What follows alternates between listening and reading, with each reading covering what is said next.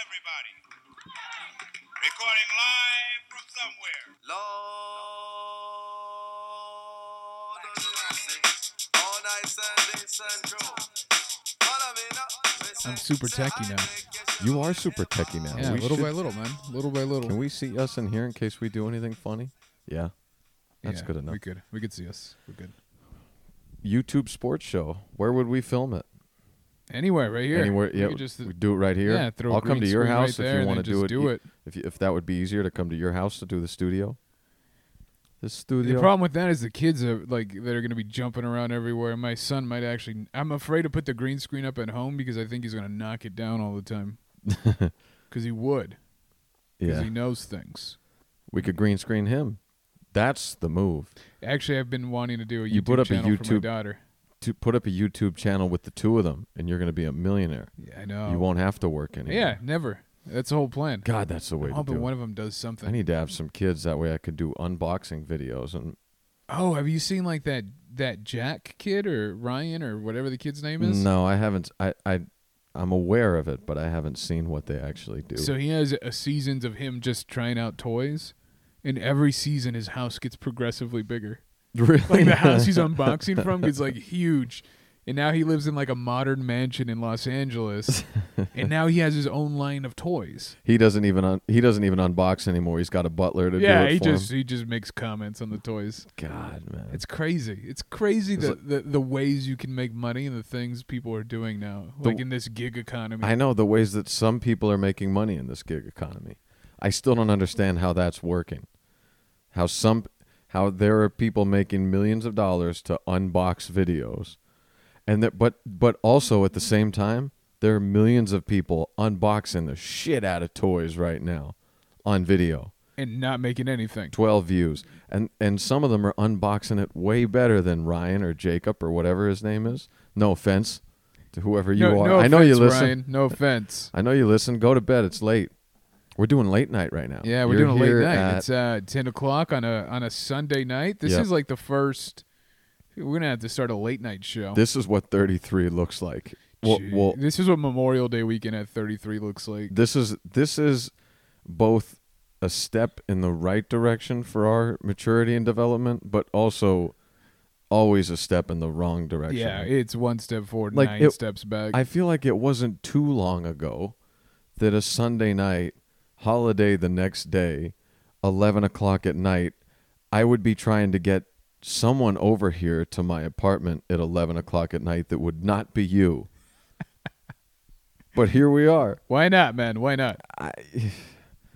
I didn't want to ruin. We're Didn't just want to growing ruin. up. We're Didn't just want to ruin the growing up is friendship. what it is. It's just part of maturing, right? But we're also. But we also still want to bring people home at 11 o'clock at night. But the thing is, we're better than that now, or at least we try to be. But we also just stepped away from our family and loved ones to do this. Yeah, we So just found a new way to hurt people. So is it a step in the right direction? Kind of. That I've got Kind of. nothing going on tomorrow, but still was like, all right, Lexi, I got to call it a night. Why? Because Joe's coming over, Yeah. and we're going to talk about our private parts. For 2 hours. And I hope you'll listen. Yeah, and hopefully you listen. Yeah. Can I just stay and listen? No, you got to download it. Yeah. It's important. And like it and review it and comment below. Please do. As 5 they say- stars.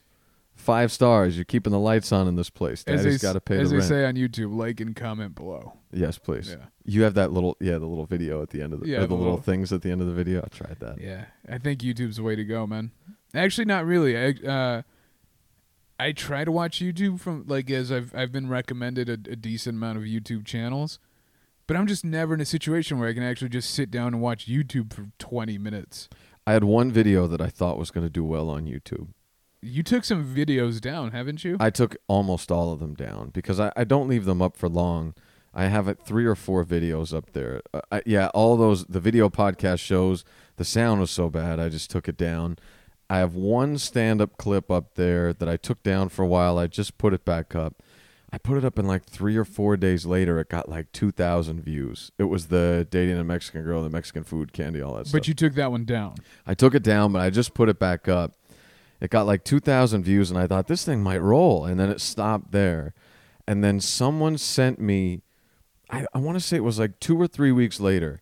Someone sent me a video of like this YouTube douche comic, like like that kind of guy. He does like smash cuts of and it looks, you know, you never know, but it looks like my bit, the candy part of my bit, but with sketch act out, like he bought candy and he's sitting in his car eating the candy going ew, and like cut away that YouTube shit. So you were just like, oh, this is dangerous. 200,000 views.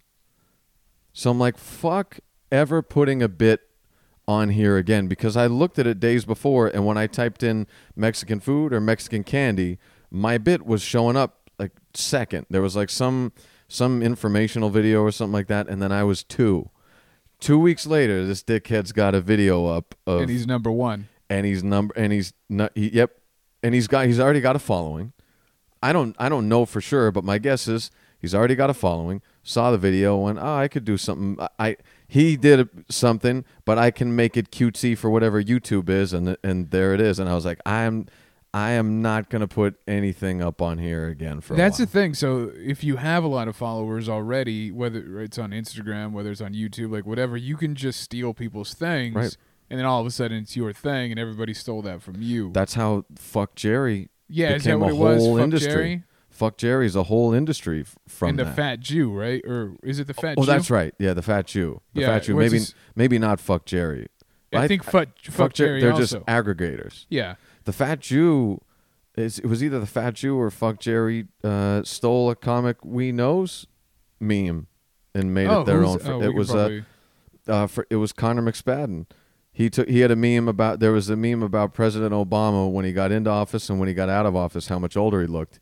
And Connor made a meme that said something about a drink. Waiting for your drink. Waiting for the bartender, waiting to get the bartender's attention. Like it was great. And it caught on non-famous viral. Like it got a couple hundred or a couple thousand likes or something like that. And then sure as shit, a little while later, he had to post it and he had to call it out. And then finally they tagged him on it as being his. But I just read a book on that now that they know it's too late. If you find out that something's plagiarized or you find out something's falsified, by the time they make a correction or retraction, everybody's already on to the next thing. Yeah, it's not it doesn't matter anymore. It's not like anyone's going to go back and look at that meme 4 days later and go, oh, that was that comedian's. We should book him. It's too late. It's gone. They've used it and squeezed the juice out of it, and now they're on to the next thing. Yeah, because Sucks. you should have got all those hits. Yeah. You should have got all those likes, all those whatever. You should have got him. It's brutal, man. That didn't turn long to go bitter for us. We started. We started out pretty positive, taking a good turn into positive town, and we just took a quick left. Yeah, you just Took a showed me quick all. left. You just showed me all your editing and video producing skills, and we just went, fuck YouTube. And Yeah, we're gonna do some editing and some video stuff here soon, though. We have to. yeah, I'm with that. I'm with 90s Sports Show. Do a little green screen. We really should do. Yeah, I think we should just YouTube old NBA games and pretend like we just watched them. we need a working title. But when I was gonna do a sports show over Canoodle, and I just wanted to do cool. It was only me at the point, but I wanted to do. The title was gonna be Cool Sports According to Me. So we could do Cool Sports According to us, because I don't want to talk about hockey, unless I'm making fun of it. I don't want to talk about soccer. I'm sure it's cool to some of you, Boydston. Yeah, we can just have Boydston on like once every 9 months when hockey's relevant. And make him defend hockey while. Yeah, we're it'll at it, just too. be us attacking them for like an Yeah. hour about how hockey isn't for us. It's not worth it. It's not an American sport, and it never will be. It shouldn't be. Yeah, I mean no, it's not going to happen. My theory on it is there's too much margin for error. You can be great by just being good, because there's so much error and failure in the sport. Like there's a goofy shaped stick, goofy shaped puck. You're on ice and skates. It's thick padding. You're only out there for 45 seconds. Like for there to be 3 scores in a game, you could say not everything has to go perfect. There just has to be a whole bunch of mistakes that line up the right way. As opposed to basketball, rectangular court, circular ball, rectangular hoop, circular rim. Everything that happens is meant to happen. Yeah. 7-game series. So when teams play each other, whoever's supposed to win by nature does win. Whoever's better does better. Sports should be like ballet with scoring, Yeah. right? Like football is like ballet. Everybody has their place. Everybody does their thing, and if they do that thing right, then they score. right? Same thing with basketball. It's very fluid, going up and down the court. Yep. People are kind of shifting, bumping each other, making sure that they're in the right spots so that they can score. And I think there's probably some of that in hockey, but the thing is they never score.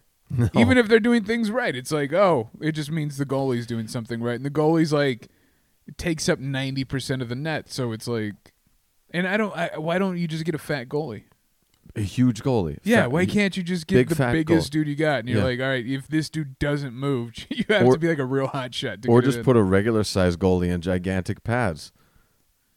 Yeah. Not- Well, I think they have regulation size pads. Oh. I think that's Then the just thing. super fat goalie. Yeah, just They're super out fat there. guy. Yeah.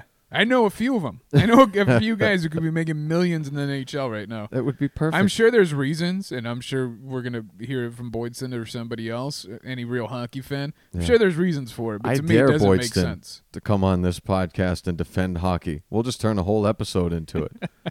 There'll be 90 jokes later before you could even That's discuss true, before yeah. you could even discuss hockey at all. That's true. But yeah, we should do a sports thing. I think that should be a thing. That'll be a thing. Yeah, it'll be a thing. What- We'll get the green screen out and get people to like and subscribe. Deal. How was your Memorial Day weekend? What'd you do? You know, it's been pretty uneventful, which is actually exactly what I need right now. Yeah. Yeah, like I haven't had a good night's sleep in, months maybe. Just in general, just From putting all the stuff together, or just no, just in the kids' life. Yeah. You know what I mean? yeah. My daughter crawls into bed at like 2 a.m. every Oh, night. you're in that stage now. Yeah, and sleeps right on So top you of can't my even, legs. You can't even make another one yeah, right now. we can't do anything right now. It's just they're nuts. But what I will say is it's been a pretty relaxing weekend, and it's like 3 days off is like that cutoff where you're like, okay, I can actually go out of town, I can do something, Right. or you can choose to write. You can choose to go to a coffee shop. You can choose to do something, and then spend the extra time with your family doing whatever it is you want to do. And that's the route I took. I actually did some writing this Oh, weekend. wow. You did better than me. What'd you do? I think I actually have like ADHD or something like that, because I intended it between the time that Lexi left here and you came over, which has been about 3 hours now. I intended to do a little bit of writing, do a little bit of reading. I got some new books in, but Do you read more than one book at a time? I've started to, because I get distracted and I'll quit. So I can only get like 20 pages in on a book before I kind of get worn out and I'm done in any given sitting. It's like flipping the channels for books. so You're just I've- like yeah. bringing them in. So I've started reading 2 or 3 at a time, or I'll try to read one that I can just pour right through that's just simple stuff. I'll read one that's a little bit thicker material and then maybe throw an additional one in so I can bounce off of each other. I don't remember the last time I read a book. I was thinking about that today. I was like, I really gotta. I feel like I'm missing out because the written word is just so. I appreciate that. Sometimes I was I'm busy. I didn't mean to laugh. No, it's it fine. cut off It's whatever. fine. It's what were you- okay. It's okay. What were you gonna say? The written word is so what? Like I need something because I'm on my phone a lot, or Yeah. I'll be making videos, or I'll be like whatever. And I feel like reading a book forces you to kind of stay stagnant. Stay away from it. Yeah, and just put that stuff away and just sit for a while, for a little bit, and really not necessarily gather your thoughts, but I think within reading, kind of, you can spawn creativity because you're just generally like picturing what these characters look like, right? If it's like, Yeah. if it's like something fiction, and I mean, I don't read fiction. I'm more of like reading real stuff. Keep it real. But it's something. There's something common about it that I just need to get back into. Yeah. Well, if it makes you feel any better, I'll tell you what I actually did for the last 2 hours. What'd you until do? Got here. Looked up NBA players' hand sizes Oh, and and measured. see, that doesn't even sound weird to me. Like I'm like, yeah, I want to know. Well, everyone kept talking about how big Kawhi Leonard's hands are, and they are. They're the size. I think they're the size of someone who's like 7'5" or 7'7" or something like that. His hands are just under 10 inches in length, and then like 11.5 inches or 11 or 11.5 inches spread in out. width. And you do width from tip of the pinky to tip of the thumb.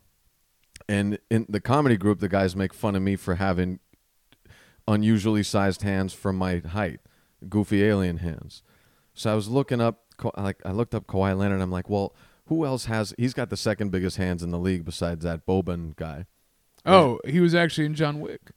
Really? Yeah, he's in. Spoiler alert: he's in John Wick. Yeah, he's in John Wick. Rajon Rondo has very big hands. He's got the hands of a 7'4" person. He's got 9.5 length hands. Okay. And so I'm looking this shit up, and I'm like, well, where does my hand measure up? Compared to everybody else. So I measured my hand, and it's about the size. My hand is slightly larger than Anthony Davis's hands of the New Orleans Pelicans. What? No kidding? Yeah, he's got small hands for an NBA player. He's got notoriously small hands for an NBA player.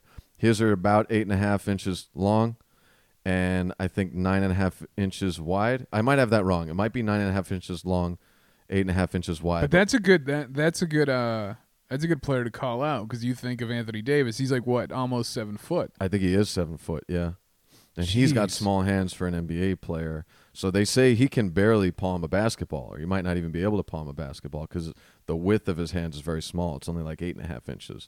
So my hand length is just over 8.5 inches, and then width is about 10, a little over 10. You got to start hooping. I got to start hoop. I got to get out Actually, there. there's a basketball out there right there right now. Right there. On your tape. Is Is it- that what you were doing? Is it, That's were you all I trying to was grip doing. the ball? I was rubbing my balls while you were on your way over here. Alex Smith, the old quarterback for the 49ers, actually has really small hands for a quarterback. And that's one of the reasons why he, like a lot of people didn't want to draft him. He ended up going number 1, but it's Alex one of the Smith did. reasons why they say he can't throw the deep ball. Because he has small hands. he has smaller hands. Interesting. Yeah. The more you know. The more you know, man. The more you know. So yeah, this weekend's been chill. It's been nice, man. I'm not ready to go back to work, but I'm ready to be productive. That's for sure. That's the dangerous part of a holiday weekend, is it makes you realize over 4 days how awesome not work is. And then you got to go back and you have a lot of time to catch up on, and it's going to be every instinct in my body is going to want to make this thing mail it in Tuesdays. But you're gonna have to bring it even more than you normally do. Yeah, because you only have 80% of the week left. Yeah, to and get the same amount but of work done. all I'm gonna want to do is look up NBA players whose hands Whose mine hands are are bigger. huge. I love those internet rabbit holes. Like I think that's one of my favorite things, and actually gets me in trouble because I'll stay up really late just Yeah, looking up ridiculous things. it's like, a great one to go down. Hand size is a great one to go down. I do. One of the ones I went down recently is looking up old backup quarterbacks and where they are now. Ooh, that'd be a Like good one. just like guys I just randomly remember, and it's like, hey, what happened to Tom Brandstater? And like, I'll it's bet a you- guy who was only in the league for 2 years. I'll bet you 60% own car lots now. Would that be? He's actually like a financial. That's the other like one. like a financial advisor or something He's like doing that Cooper yeah. Manning. Yeah, it's like one of those things where it's Yeah. like you're, but like if you ever make it to the NFL, if you make it to any sport, right, you're gonna have success after that. Chances are, unless it goes one of two ways: you either make so much money and you blow it all, or you're smart enough to put a little bit away and just, even if you're only in the league 2 years, you can still put away about $1 million if you're Yeah. smart with it. It's a good head start. A much better head start than we have. Oh yeah, oh yeah. I'll take a couple $1 million for sure. I'll tell you what I did this weekend. I don't know if you know where I was yesterday.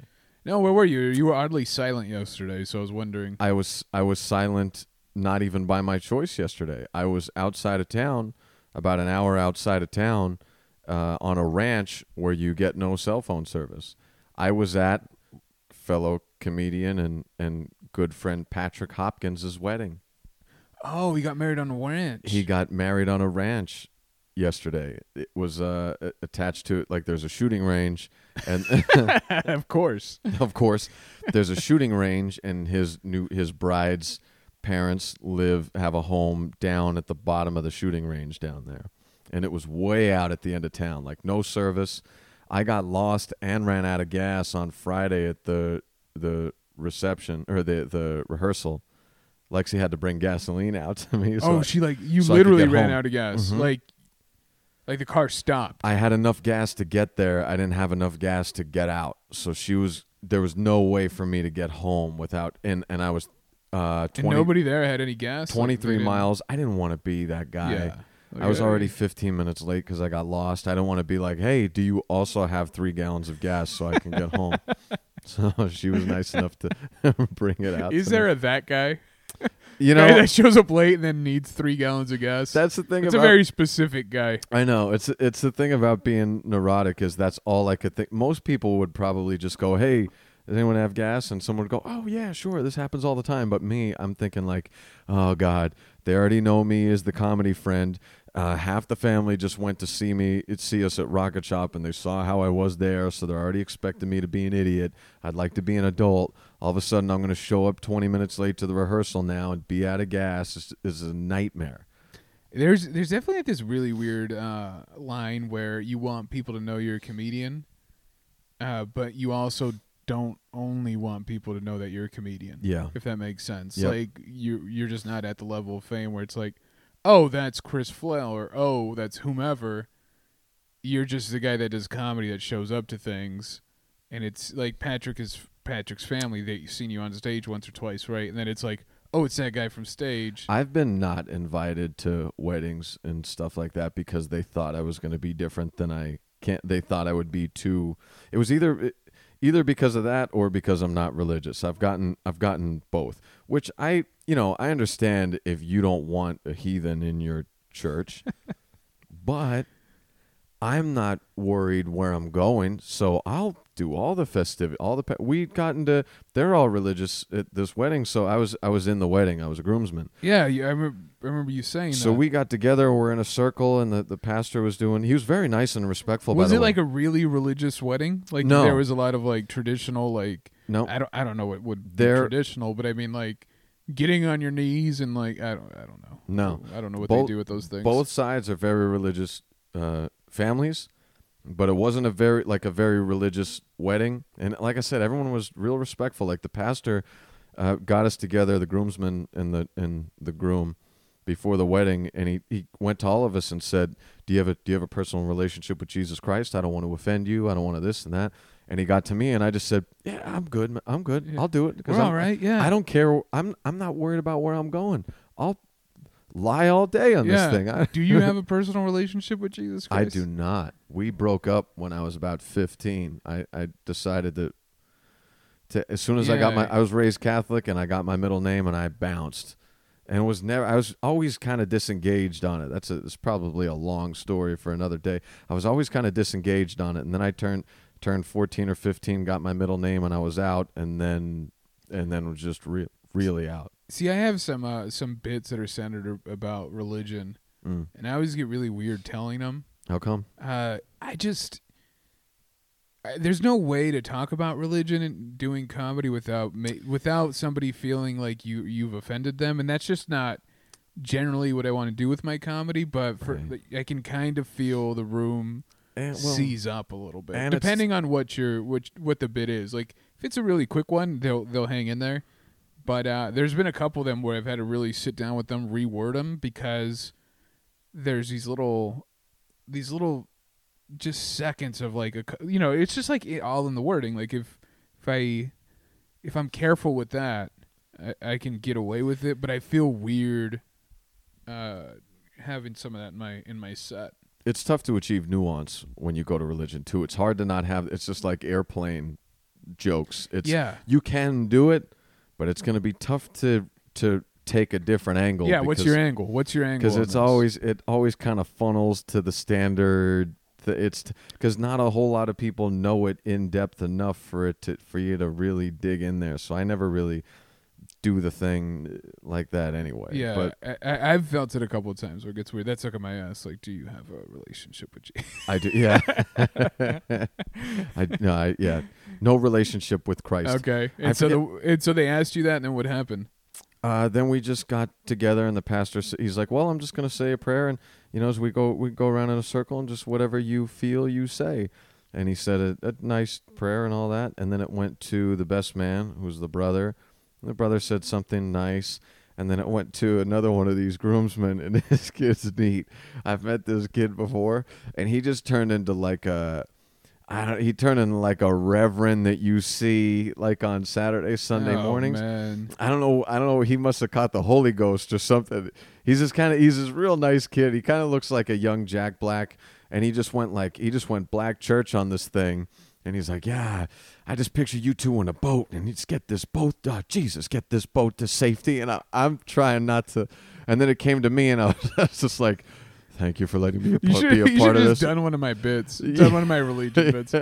Yeah. And then this guy asked if that's all the faith he had. I wanted to go full Joel Osteen, but I just figured I'd save it. I always feel really odd around people who are really into religion because I definitely respect the fact that they believe in something. I think whatever brings meaning to your life, like, go for it. I just feel, yeah, exactly. Like, I do podcasts. Who am I to judge you for doing something for 1 hour on a Sunday? I'm doing this 4 hours a week, right? Yeah, exactly. But yeah, I don't know. I get kind of like I just seize up a little bit. Like, I don't know how to communicate to those people. I don't know if I should call them those people, but I mean, I just, I try to be accepting of everybody. I just don't know how to do that. Well, here's the other part: is I go to the wedding, and I've got to get there 4 hours before the wedding starts. 3-4 hours to do pictures, as being part of the wedding. And was it raining? No, it wasn't raining. Okay. It stayed nice, but I don't know anybody in the wedding party. I don't know them. I know my buddy Patrick, but he's going to be busy the whole time. Yeah, he's busy getting married. And I'm either really strong rapport with somebody, really deep talk connection with somebody, or it's going to be tough to do more than 30 seconds. So I'm like, I want to be a good groomsman. What am I going to do here? So I just decided to turn back the clock and be Ratchet, Schuylkill County Chris and what I did was I knew they wouldn't have booze before the wedding. Like any other wedding I've been a part of is back home. So we just get hammered. Did you bring your own? Like when I was in my brother's wedding, we started drinking at 7 or 8 in the morning. Yeah, that's what you do. That's right. No one got disrespectful, but we were all in the spirit and kind of loosened up by the time. Yeah, the just ceremony. enough. Just enough. I knew they wouldn't have anything, and I didn't want to be the person to be like, "Hey, can we fire up something so that I can talk to all of you and not feel awkward?" So what I did was, on my way out, I filled jugs of Gatorade with ice, and I bought a bottle of Kettle One and a bottle of soda, and I waited until I got to because I didn't want it to melt. So I waited till I got to the range, about a 45-minute drive to get to the shooting range, and I parked off to the side, and I made 2 Gatorade bottle kits filled with vodka and soda, Sprite, drove down to like the corner where I was out of where we were supposed to get dressed, and just got waffled in my car. By yourself. I got trashed in my car. This is 2:30 in the afternoon, and You're blitzed. I'm fucking hammered, and then I look, and the pastor's like 2 cars down from me, so I'm trying to hide it from him, and in the span of a half an hour, I get myself pretty good, and then I've got a little bit of the second bottle left, maybe about half of it left, and I sneak it up the road into the place, and I said, Patrick, I think he was looking at me disappointed, like, oh, you got to do this today, but what I know is, trust me, things are going to be much better off. Yeah, if you want this version. No one else is going to know I'm drunk. I'm going to keep it together. I'm going to keep myself in line. But I'm going to be drunk for the next 3 or 4 hours. And what I did was I pounded these so I got good and buzzed.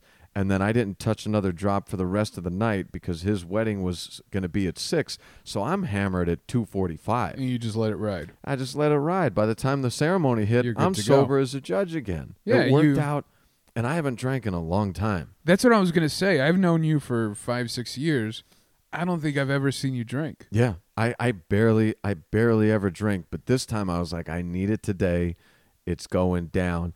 And I didn't know if I could dust off the boots and do it right. It went seamlessly.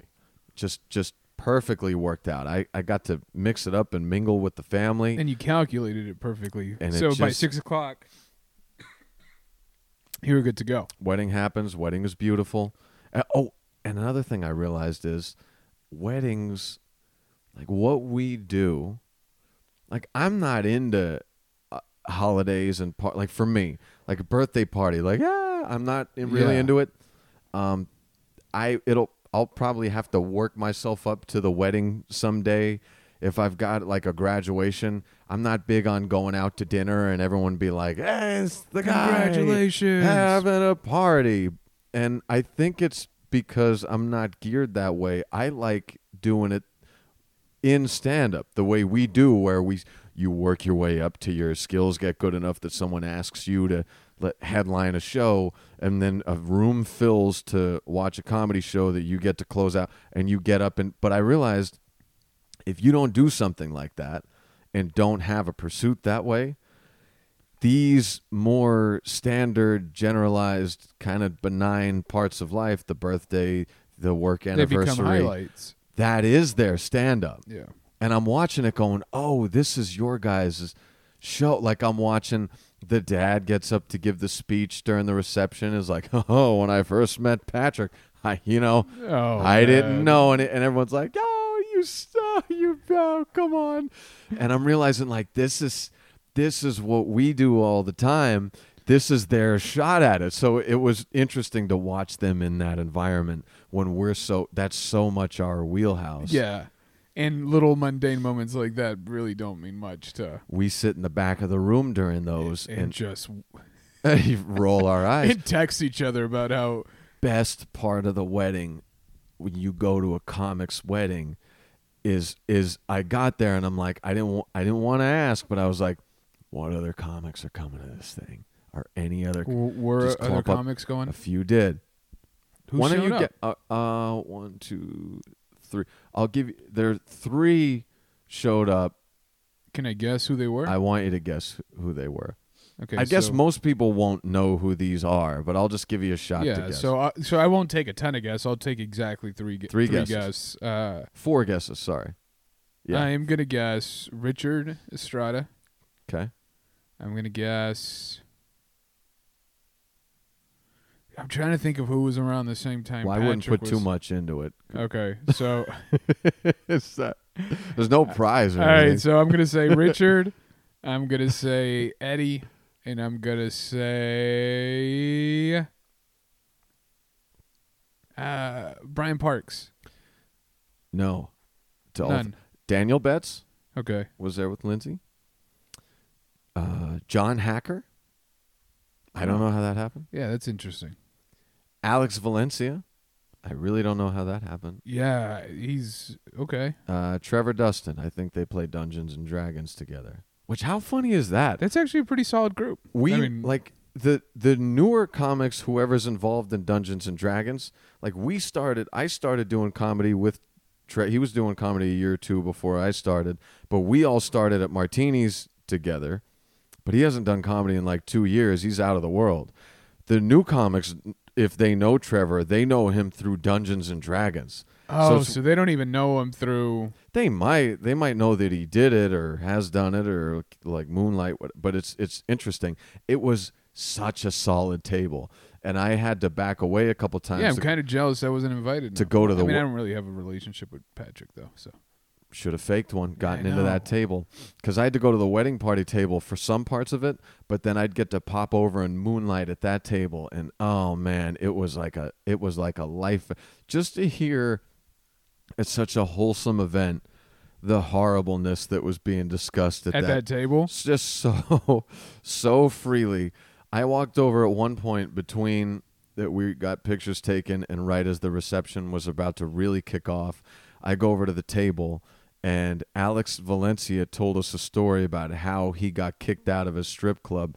Actually, he talked about the thing he did that should have gotten him kicked out of a strip club, and I won't go into detail, but I'll just say that he wore mesh shorts into a strip club with no underwear under. and got a lap dance, and you can imagine it. Use your imagination to decide choose your own adventure on how that thing. It ended exactly how your worst nightmares would think it would. Exactly. And that didn't get him kicked out. He got kicked He's out. talked about that event He got multiple kicked out, times. I think, for filming one of the dancers and put it on Facebook or something like that. So, but anyway, he's telling the story, and the tables, I mean, we're at this table. I'm hitting elbows with a girl at the table next to us, and it's this whole wholesome. Oh, so everybody can hear? Country life, religious family. And, and we're just flaming arrows across the bow at these people. Man. It was hilarious. See, I would have had a good time because I enjoy hanging out with comics, and it's Such a good time. and yeah, it's such a good time. But also, that's like if you go to Rocket Shop, I want to be outside hanging out with everybody, but I know that you kind of are needed in the room. Yeah. But if I've given the opportunity to just hang out with comics, sit at a table, joke without the the show portion of it, like I'm all for it because it's like that's the part I'm missing at open mic night. Yeah. And we're the broken toys at any given, like I said, they had wine at the reception, but people were just having like a glass. You looked at our table, there were like 3 or 4 flasks. I had just drank a half a bottle of vodka to even start the day. Alex is a walking weed pharmacy at any given. I'm surprised you didn't pull up. We were a mess, and it was start selling his pot there. Oh God, it was the best. Oh, I'm kind of sad I didn't get to go now. I know, it's just a good safety valve to have a couple. If comics weren't there, I don't know what I would have done. I don't know if I would have made it to the end of the night. That's a pretty solid weekend though. So was far, good. at least, right? Yeah. So you got no writing this weekend? I haven't done any writing yet. I plan to do some tomorrow though. So that was actually the tamest wedding I've gone to. Really? In the spirit of the Bomb Diaries, I've been to some crazy weddings. Have you? Yeah. I mean, Mexican wedding. Have you been to a Mexican wedding? Have you had the opportunity to go to a Mexican wedding I yet? don't think I have. So I'll put it this way. I don't know how I've avoided it. We've been talking about planning a wedding, and for those of you guys that don't know, I've had a fiance for longer than we've dated. Like she's been my fiance for going on 3-4 years already, and actually we were talking about this on the ride over here. We're just kind of at the point where it's like I don't see the reason to throw a lot of money at a wedding. Yeah. You got 2 kids. Yeah, we have 2 kids. Like She's let's already- just do something. She's small and already get it got your over. money tied up if it ever goes Yeah, astray. so it's like, hey, She owns your ass. It would be more irresponsible for us to throw a lot of money at a wedding. So we're thinking about 50 people. So this is how hardcore this stuff gets. So 50 people, right? This is where our friendship ends. 50 If I is don't make the small. cut. We told my aunt that we're going to do 50 people. And she was like, well, how are you going to cut them down? And we're like, well, You're we're out. just going to decide on 50. Well, the thing that happened was she's like, what if I don't make the cut? And Marita said, I don't know if you will. Oh shit! Is this And your she aunt? got offended, yeah. She got Oh, offended and snap. left. But I stand by my fiance. I don't know if she's going to make the cut. That was a very honest answer. Yeah. But the thing with Mexican weddings is they're built for volume, right? Right. Food is like beans, rice, some kind of really cheap meat, and you're going to feed as much people as many people that show up to your wedding, and that could be anywhere between 100 to 350 people Okay. because you're going to invite your aunt. So if I invited that aunt is going to want to invite her boyfriend, her 3 friends, and just a couple randoms, right? So see. out of one invitation, you got 6 people coming. 6 plates. And I don't even want the one there, right? Like, so why am I getting all these? It's not a bringer You don't need show. You don't. Yeah. Yeah, it's an not a bringer entourage. show. This isn't the money team that And I'm so inviting. what happens is most Mexican weddings end up being kind of low quality for the sake of quantity. So Okay. you're eating beans and rice and like a really crappy meal, But you could eat it all day. but you're doing it with 500 people. yeah. And it's fun and the music's always great. But I would rather, if I'm going to spend... Is the music always great? Oh, Bam, bam, bam, bam, bam. drink that same amount of Kettle One vodka. Yeah. And then listen Oh, to that. God. Just I tell know- me you're not. Tell me that music just doesn't hit your soul. That's true, but I know the pressure is on me. See, the pressure when I go to the wedding, I could dance. I could do okay, but I know Lexi's gonna want to dance to 100 cumbia songs, and I know that a good portion of the room is just dying to see you dance, to see me dance like a white guy. Like they want to point out that you don't know how to they dance. They want to point out the So if I even if I do a perfect job, if I just slip one half step, someone's gonna point and laugh. And I don't want it. And you don't want to dance too good either. That's right. Because they're going to be like, well, this guy. Yeah. You know what I mean? Like, this guy's showing off. Mm-hmm. So there's no winning. That's the thing with Hispanic I've culture. seen There's hips no move, winning with Not Hispanic culture at all. Yeah. See, it's lose-lose. It's going to have a bunch Even of when cousins you win, you just lose. Yeah. ice grilling me from the side. Yeah, so it's like we were talking about this wedding thing, and it's like, how do you make those cuts? But also, if I'm going to spend $8,000 feeding people, I would rather spend all the same amount of money feeding people I care about, giving them a better experience, than giving everybody a crappy experience for the sake of volume. Makes so sense. It's like I would rather pay $28 to $40 a plate than $6 a plate because I'm doing it in volume, right? Can't So argue it's with like, that. but for Hispanics, like it's something that it's just kind of like, oh, you're going to get married. Like we're going to have tons and tons of people there.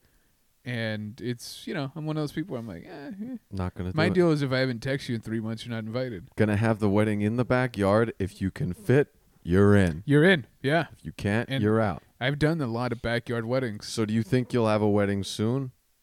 Yeah, I think so. Okay. We're thinking about January, Stay February next tuned, year, listeners. Depending on when this airs. To see if I make the cut or if this is Joe's last appearance.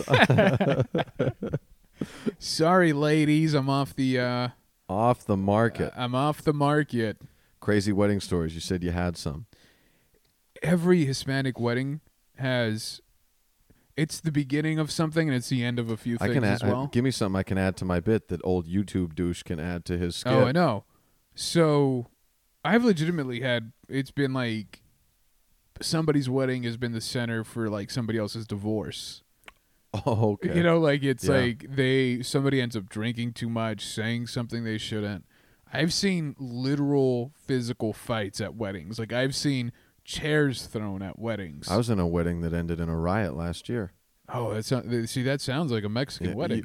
Tell me yours if you have it. If you have something to elaborate on, or otherwise, I'd be glad to tell you. So a majority of the weddings I went to that I can remember at least, because I have a lot of my cousins who've gotten married. They've been kind of like me, like we're just gonna go down to the courthouse, get a paper, and see how that goes, right? That's what I'm talking about. But growing up, these weddings were always at ranches. Great way to weed people out, by the way. Destination wedding. Yeah. Actually, we've thought about that. I'll talk to you about it off the podcast.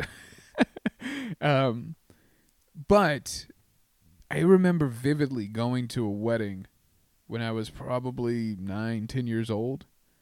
And there's a square dance floor. And then there's chairs just around. No tables, just chairs. Like you're just going to watch people dance. Yeah. And like a lumberjack match. It looks like someone walks off the floor, you push him back. Imagine like when Hulk Hogan body slammed Andre the Giant in 1988. Now remove the squared circle and add a squared circle. That's essentially what you have. That's your dance floor. But I remember being like 9 or 10, and it was a wedding in Arvin, which is a town just outside of Bakersfield, and there was like a gang fight. Mm-hmm. And I remember a chair flying right at my face, and I mean, it missed, but I remember it just going right through. I remember my mom picking me up and being like, "We're getting out of here. We're getting out of here." Picked up my mom, picked up my brother, myself, and just got us the hell out of there. But it's like weddings for us are like this lawless event where people are drinking too much. They're probably doing drugs, and you have such.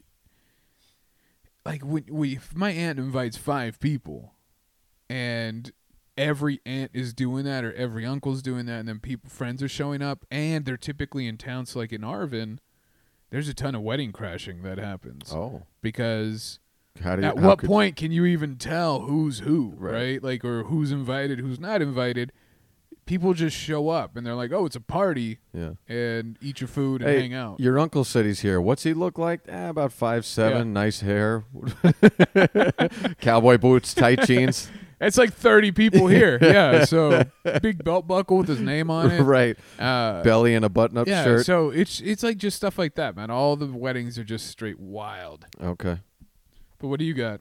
I went home. I was in a wedding. One of my best childhood friends. He's always been a wild guy. I've always been his calm friend. He's got even wilder friends. So I go home to be in this wedding, he met this girl that he fell in love with, and she's calmed him down immensely, slowed him down, but it's a wedding. Yeah, he lived, like, from a scale of 1 to 10, he lived it on dial of like 15, and he met a girl that he fell in love with that calmed him down, but he's still at an 8 or 9. He's still higher than the average. And there's still a couple buddies in there that are 13s, and he's got a 17 or 18 around too. So this is going to be a wedding of, we already know it's going to be kind of madness. And the wife, her family is very, like, sweet, conservative, so it's going to be worlds. Yeah, collide. It's like when you're two friends you don't want to meet. And so already off to a bad start, because I love where I'm from, and I love just the gristle of where I'm, and the bluntness of where I'm from. And as I've moved further west with time, it's kind of rounded out in me a little bit. It'll come back in shades, but I'm not as forward as I used to be. I'm not as boorish as I used to be. I'm not as... You've been sanded down a little bit. Been sanded down a little bit because I've seen myself be alarming to people that have no context for where I'm from. So it's got to scale back a little bit. And so I go home. We're at the rehearsal at the church, and I walk in, and the bride-to-be tells me who I'll be escorting. It's this girl. She's real nice, real sweet, real pretty girl. She's in the wedding. And one of the guys in the wedding party, who's still a little bit more like hometowny, walks in and goes, like, see who I'm walking with and all this. And he goes, who's she walking with? And they go, Chris. And this guy goes, oh, Chris is going to fuck her. Oh. And I wasn't going to try to. But how many people were in the room when he said the that? whole church is in here. Oh, jeez. The whole wedding party's in.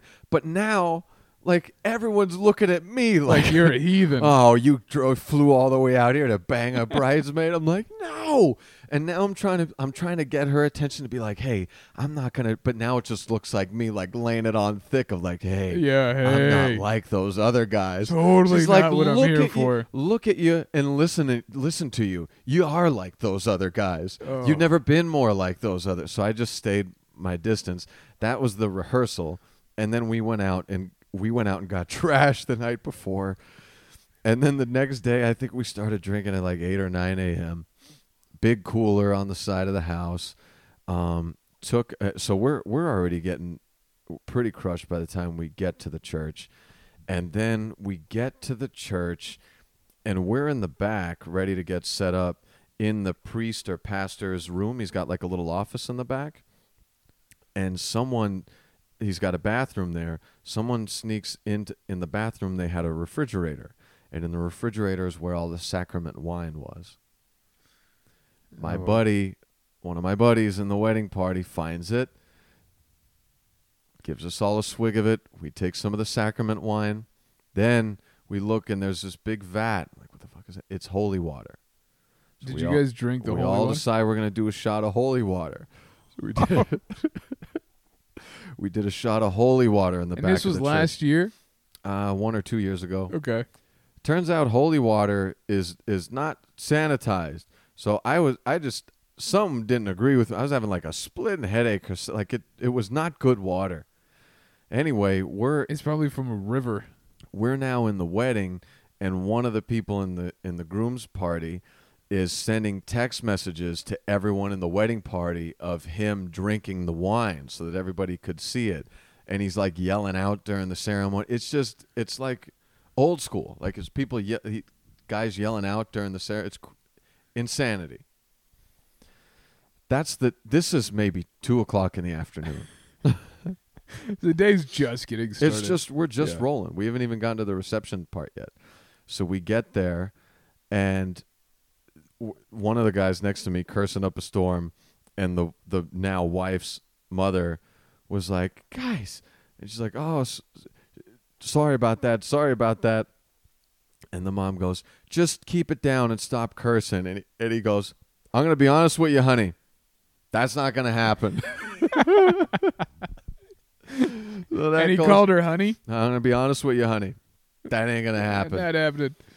And then some of the more nefarious friends begin showing up. And when they show up, some of the people who were already at the wedding just begin they're going away behind the eyes. Like I walk in, and one of the family members of the groom, who I won't mention, I walk into the restroom, and he's balls ass naked in the restroom of the wedding reception, balls ass naked, and he's got a whole outfit on the floor.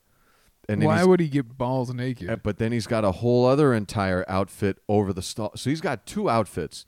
He's wearing neither. None of them. Just balls out, because I think he was like I don't know what he was doing. He was like taking painkillers or something like that. He just got fresh. He just felt fresh, so he was airing it out for a little while. So finally he got dressed and came out. All kinds of arguments starting, all kinds of disputes starting. There's no Uber. So I called a taxi. They don't have Uber? No. They had one Uber driver in this whole area, and it was like 45. So no, they didn't even have Uber then. I called a taxi, and the taxi took me to my buddy's house so I could get my car and so that I could go to the hotel without going to this house in case they went there after the wedding to, whatever they were going to do. So I get my car, and I get back to the wedding reception, and I walk in, and I see one of my buddies, and I go, hey, what'd I miss? And the guy goes, someone took all the Adderall, so unless we can't find more, it's going to be a short night for me.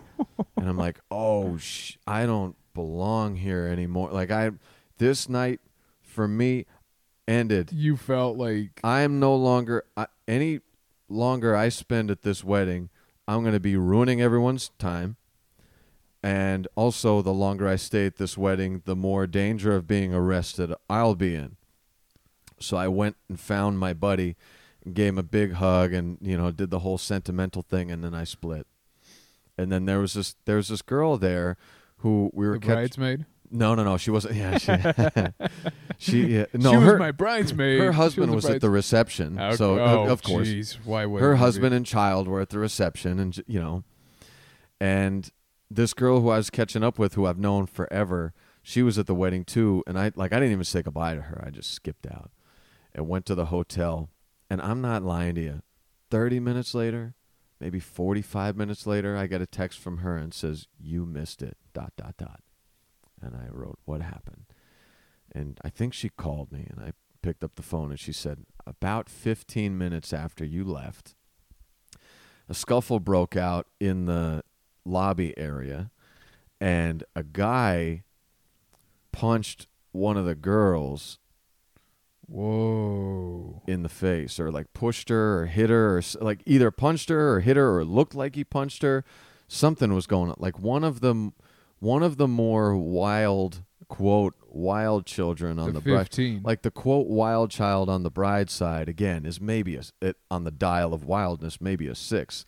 We got, like I said, we got 20s and 25s on us. You guys are averaging about 16. So one of it's number 6 on the dial, which is the wild child of that family, was getting into it with somebody, and it looked like someone from the groom's side, one of the men, hit her. I don't know if he did or not, but the groom, my buddy, who doesn't stand for that shit, one or two of the other groomsmen, and then a whole bunch of other people. The groom ran and jumped over the pile after this guy because he thought he hit her, and then it just turned out into an all-out melee from what I heard. Like, it was just riot, all tuxedos torn to pieces, blood, just scrapping all over the place.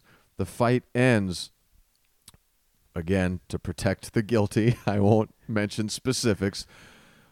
A family member of the groom, it ends with him taking his son into a headlock, and like they got into a fight, and it was like punching his own son. They were like scrapping in the parking lot, as he was punching him, they fell into a van that was like the drunk bus that was supposed to take people home, and did a couple hundred or a couple whatever damage to the drunk bus.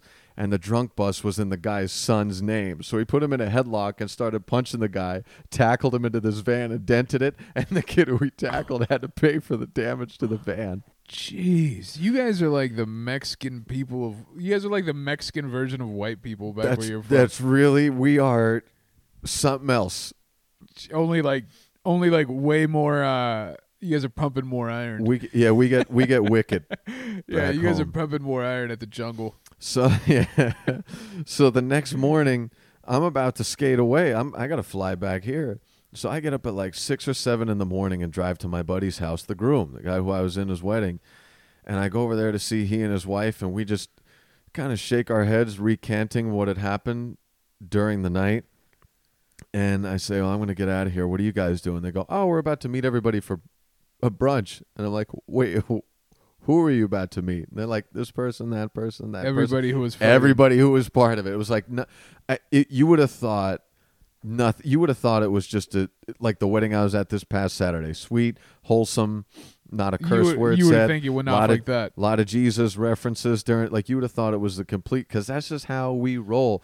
We'll have it. It's a fight if a fight happens in the moment, you fight like you're fighting to the death. And then when it's over, like everybody's all cool, or they're not. But in this scenario, they were cool, and it was just the beat goes on, like there was no problem. That makes me not want to get married. And no one has brought it up since. Like when this wedding comes up, it's like, oh yeah, they got married.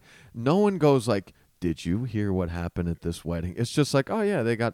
That's how you get married. No one talks about it. Yeah, those are just weddings back here. That's how we do it back. It's jumping over the broom, and then you hit someone with the broomstick. I have no idea how you've acclimated to tables full of comedians. Right. From those two opposite ends of the spectrums. Right. Now, because how many times have you been with comics and literally we've for all the things that like get said amongst the group and get said amongst comics, period, not just probably our group. I've never seen a single punch thrown. It's what drives me the craziest. Yeah, I haven't seen a single punch thrown. No. It's just all verbal. Yeah, I'm glad that no punches are thrown. Yeah, because we can't fight. But the liberties that are taken, knowing the world I know, I can't throw my life away to teach somebody what that world is. But you just want to go, do you know how lucky you are to get away with what you just said, and you've been doing it for years? Like, it's one of the more frustrating things for me is to watch and not take action. Is to watch those who you're typically not the middle of any anything like that. You just kind of more are a mediator. Just to watch those who don't know what should get them a punch in the face continuously say those things makes it, and that is a comedian circle. Like there's a lot, especially once you get to know the circle very well, that's kind of always going on. Yeah, it's taken more patience than anything in my life to not punch the rest of the comics, or to not do it, to not threaten it, to not explain what should have been done. Yeah, all that stuff. That's brutal, man. Mm-hmm. That's just the way we roll. That's just the way we roll. That's just the way it rolls. Yeah. I don't know. I'm never really inside of the. I never have beef with anybody. But it is nice when when there's no drama going on. It is nice to be in a spot where a fight's not gonna break out. Yeah, exactly. Like even the scary, like the quote scary venues out here are like, they're fine. What's gonna happen? Yeah, they're fine. I mean, we tell jokes on Union Avenue, which is like the worst, literally the worst. Yeah, street in Bakersfield. It takes a lot of patience, but it's easy to feel really relaxed when you're not involved in something like that. So it's good. Yeah. When you're not I haven't been out to a bar here yet where someone will just pluck you out from across the room of like, oh, I'm gonna punch that guy tonight. I don't know why yet. I got a couple hours to find a reason. It's hard to fight in tight pants. See that happen? Yeah, right. That's right. That's why it doesn't happen here. That's right. It's hard to fight in tight pants and Toms. I saw a guy working out in a T-shirt that had buttons on it today, and I just wanted to fight him. I don't know why. You know, I'm actually pretty. It was oh my god! It was like he was working out one of a those. shirt like this. Yeah, it was. It like was short, like a Henley. It was a shirt. short sleeve one like that, and I wanted to throw something. I actually get really mad about what people choose to work out in. Oh yeah. Yeah, You have it's like one of my specific- things. Well, I do jersey shorts. You could do a good segment on specific rules you have for things of like what bothers you. Well, a lot of things bother me. I know they do. Yeah, that's people what think- makes me, that's people what think- makes me hard to love. People think I'm the angry guy. Like I legitimately get upset about things, and gym clothes is one of them because it makes me uncomfortable. I gotta write down Like- what time of the episode this is. I get really upset about things, and gym clothes is one of them. Well, I mean, like, it's one of those things that, like, have you ever watched somebody that looks uncomfortable and it makes you feel uncomfortable? Yeah.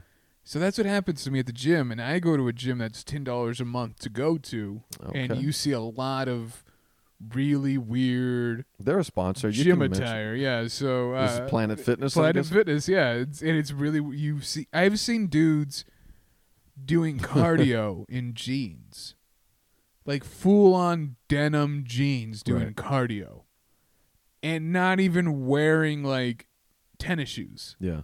like wearing like boots. I mean, not like you know, like the high tech boots or whatever, Yeah.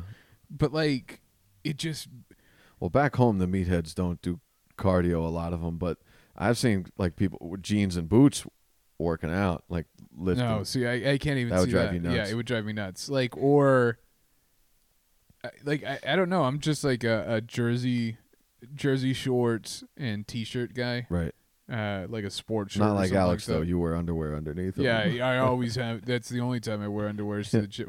Not here. Not here. Not here. But yeah, it makes me feel uncomfortable watching people like work out in, you know, things they're supposed Street to be gear. going to the mall in. You're breaking the rule of your own gym, by the way. It's called the judgment free zone. Yeah, I'm totally judging. Have you ever heard the alarm go off? It's not really a thing. Shit. Like, as much as people shit on Planet Fitness, it's actually not that bad. Is it true that they only have dumbbells to 60 pounds? Here's the thing: I've never made it that high up. not to not to demasculate myself, but I don't know. I stop at like 30. Is it true that they do not have like bench presses? They have bench presses. They do? Yeah, they have bench presses. Okay. Do they have like 45-pound plates you can put on them, or? Maybe. But you've never heard an alarm go I'm like off. an elliptical and treadmill guy. Do you go there, or do you? I just grab Tootsie Rolls and then get the hell out of there. Yeah. They got pizza when I walk I have in. pizza you once a know. month, and I just grab some, and I live across the street, so I just walk it over. Mm. Yeah. Now it's I'm definitely a rule person. You're a rule follower. Yeah, I mean, don't get me wrong. I Rule break setter. all the rules. Yeah. But I just think there's certain ways you conduct yourself, and I That's think true. that like at the open mics, I'm the same way. At comedy shows, I'm the same way. Right. I just think that you Got a standard yeah, to uphold. you gotta, you know, these are my rules, and you gotta stick to them. Gotta- They're my rules, of course, and you know they're not written in stone anywhere. Nobody's will be. actually knows, but to me, Have you ever lose points? have you been in many weddings? I've only been in about 3 because I'm not a good friend to people. Were you best man at all? I was best man at my brother's Best wedding. man, the betterment. That's always kind Yeah, of a it's rite of always passage. like the brother. Best so my man's a- brother's wedding. Tough job. I think I got myself in hot water with another family member, like other family members being a best man in a wedding. What do you mean? Because part of your job as best man is to alleviate the pressure from the groom. or See, the I don't bride. have any like expectations for best man. No. No, none. Good. Like, if I had a best, I'd just be like, I don't even really believe in a best man. Yeah, I it's just kind of a choose your- ceremonial. Yeah. It's just who hands you the ring. Yeah, exactly. Yeah. I'm just gonna choose like 4 dudes and be like, all right, let's but it's Put on a show. on there one day. If you're best man, you gotta step in for some stuff. Yeah, you got to be like from my understanding, I've never been other than my brother's best man, but I mean, like, you got to be like make sure this dude doesn't run away. Right.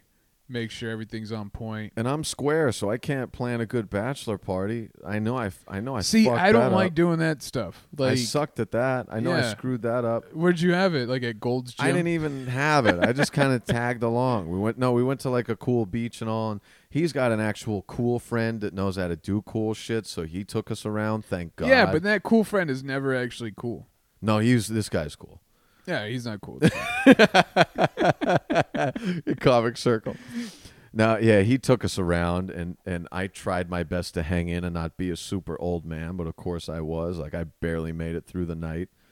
Just some old shit. So I knew I had to bring it and shoulder my responsibilities during the day wedding. of? Yeah, and there were some things that there were certain things that they set for their wedding, like certain things you couldn't bring, or like don't bring, no babies or kids because it was going to be an adult thing. They had no. Okay. And so, I'm with that. But people, how often do you read an invite or something like? So some people didn't know or whatever, And they brought their damn kids anyways. or they were going. Or you'd have to have that conversation. They're like, "What? You don't want me? Oh, I can't do." But you're like, "I can't look at. There's nothing I can do here. Rules. It's just." It goes back to rules. But on both, it's just angst on both sides, and you're kind of riding this weird fence of like, how do I keep this from not being an issue? And then that just kind of, and that's another thing where I'm from is things just hang. Like 35 years from now, it'll be. Don't act like you didn't. Don't act like you didn't say I couldn't bring my own wine bottle to the goddamn. That wedding that time. It's like, yeah, I know. We just hold on. I hold on to things like that. Yeah. That'd totally be me, man. I'd be the one It's that brings me. up the fact It's that me. yeah, that'd be me. I'm that guy. Yeah, I'll go home thinking about it, and like I'd probably be the one that shows up with the kid too. I show up to kid open mic. Why It's am I always Not, why am I not going to take him? that to went fantastic, by the way. Yeah, It went. It was. I don't know why. Actually, I know why. A room just shuts it down when a kid's in there. I don't know why, but they do. They do. Even when you say like, "Hey, it'll be fine." it's fine. The kid doesn't even know what we're saying. They're like, "I don't know though." Or they just always point to. Well, I mean, like, there's a couple of comics that get worse. That's true. That are just like, hey, don't let your mom put it in her butt, like, or whatever, right? And You could it's like, say hacker. Yeah, exactly, hacker. I had friends bring their kid out to an open mic. I was like, I don't know what they're gonna say. It's probably not gonna be great. And then Was like, it here? Was it at Tumblr? it was a Tumblr. Okay. I'm like, oh, we'll be fine. Look, we're used to all the racy stuff, and the kid was too young to know like what was being said anyway. Hacker gets on stage and goes, just when you get older, I'm going to tell you to help you make money easier. Just don't be like me. Just bleach your ass and get into porn. That's the way to do it. Like that was his first 10 seconds. He's a shock comic. And they looked at me like, what the hell happened? Yeah. but at Tumblr, you can actually hide kids a lot easier than you can at Rocket Shop. There's probably better ways to say that out there. Like at Rocket Shop, there's kids. Like if a kid shows up, it's like super obvious. The kid's basically on stage. Yeah, exactly. Where at That was Tumblr, the thing. Iguanas, we were all facing each other. Yeah. What it takes to have a successful iguanas. Jeez. Yeah, that's over. A successful. But yeah, at Tumblr, there's some spots in the corners and all that, and they have a whole section outside that the kid can play games while the thing's going on. Well, I've seen people walk in with their kids and then they walk immediately out once they realize what's actually going on back there. Because you'll get people that kind of poke their heads in that don't know it's a comedy night or don't know it's an open mic. Yeah, and they're like, oh, hey, what's that? And then, like, you could see them, like, it'll happen over on the, like, just right of the stage. Yeah. And everybody can see them, and they're looking at the audience, and the guy just, people just look up at the comic, and they're like, oh, and then just scurry the hell out of there. One of the owners, he told me the other day, he walked in with his kid. It was in the middle of comedy night, and it's Dave. He knows. Yeah. he knows the deal, but he's with one of his I think kids. he told me about that. Oh, he was. Were you there when he said it? Yeah, well, he was like, yeah, I brought my kid, and Hacker was on stage. And Well, was it Hacker? It was me. Oh, maybe it was He you. brought his kid in. It was me, and he's like, oh, you remember the whatever show? Yeah, that's what it that was, guy was yeah. on stage, and he's like, let's check him out. And he said they poked their heads in, and I was going like, I'll show you my dick, but it's gonna be my choice. And he's like, whoop, let's go. Yeah. Let's get out. He told me about that. He's like, oh, Chris was on stage, and I was like, oh yeah, he's safe. Like I could take the kid there. And you just walk in, and you're talking about your dick. What do you expect us to be saying in Yeah, there? exactly. That's what happens. That's what it is. I hate having to say the word dick on stage. How come? I don't know. I don't think I've It's the said only it in a reason long I get time. on stage. I don't think I've said it in a long time on stage, but if I do, it's like I'm doing terrial. Like Really? I'm bombing. I'm gonna throw You're a dick reaching. in there. Yeah, I'm You're gonna reaching. throw your dick in. It's just I don't know. It's just not something I do. I don't think I have any bits about a dick, anyways, unless I'm like calling a person a dick, but I don't say dick. You don't. It's not your dick. Yeah. Huh. It's one of my rules. It's one of my golden. Oh, you no, have a no, rule? That's Yes. not a rule. We should I do have some joke rules. We should do what's number one, if you had to pick it. I don't do any jokes about race. Okay, So I don't do any race jokes. that's not true. It's for You the do most jokes part. about being Mexican. Actually, I do have a You Mexican do bit, jokes about. and you I do- text you and I said, "Hey, I have this Mexican bit, and I'm really fighting not to tell it." Yep. And you're like, "Oh, do it." I said tell it because I want failure. But for I you. just I made a list. This was probably I would say within the first 3 years of doing comedy, Mm-hmm. and I actually keep this list on my notebook. And you do an impression of what seems like an Iranian guy at a rental car shop in Vegas. Oh yeah, that's kind of racist. Yeah. But I don't. Not I don't- racist. I don't That's talk just about race. Not racist. That's just what he sounds like. It's just a character. And the camp at the camp, the white family. That counts. Yeah, that kind of counts too, I guess. Talk about race. But I mean, I don't do jokes that are like the center of the joke is about race. Yeah. I don't do race. I don't do sex, and I don't do. There's one more. I keep it on my notebook, and Is it It's politics. like a Religion? politics. Okay. It's politics. No sex, no race, no politics. That's Yeah. kind of my three things. I mean, I will like dabble on it if I feel like if I have a really creative take on it, but I don't sit down specifically and think, okay, I'm going to write this joke about sex, or I'm going to Right. write this joke about politics. Right. That can't be the reason why I sit down to write. Okay. Like it's not going to spawn anything else. I just don't like that starting point. Interesting. And I keep it actually on my notes. I on the very corner of my notebook it says no jokes about any of those three things. What if you get a real solid idea? Do you flush it out, or do you go, "It's not for me"? It depends Text on me next time you do. it depends on the take. I'll Yeah, take it. I'll send it your way. Yeah, It depends on the take. It has to be if it's gonna be a sex joke, it needs to be smart, and it can't be dirty, and it needs to be something. It has to be like, to me, if I write a sex joke, I can write 100 of them, and one of them will be worth keeping. Mm-hmm. It's just not something. I don't know. I just feel like I don't really. I don't want to say I don't have an opinion on the matter, but I mean, like, I don't think I can do. There's people who do sex jokes, and I can't do it better than them. So I just feel like, it's just not It's my just not thing. what you like doing. Yeah, and I don't want my biggest laugh of the night to be like this sex joke or this race joke. Yeah. And it's just like, to me, it seems cheap. Yeah. If there's like a couple things to punch in, even then, it's just not worth it. Yeah. That's a new comic thing too. They always want to drift into those Three things. three. They always want to go in there, and I don't know what that is. That enticing, whatever, but they always try to dive in there.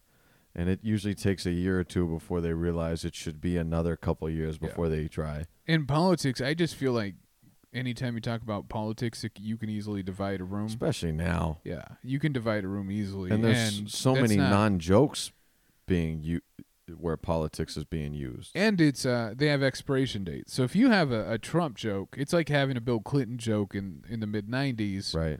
Where, like, it can be a good joke, but you can't do that joke now. That's why, I like using old ones applying to my life as references. Like I've got in one of my bits, I talk about, for me growing up, from an area where ignorance is sometimes celebrated. I talk about being peer pressured to be dumb. Like I would get bullied for knowing things sometimes.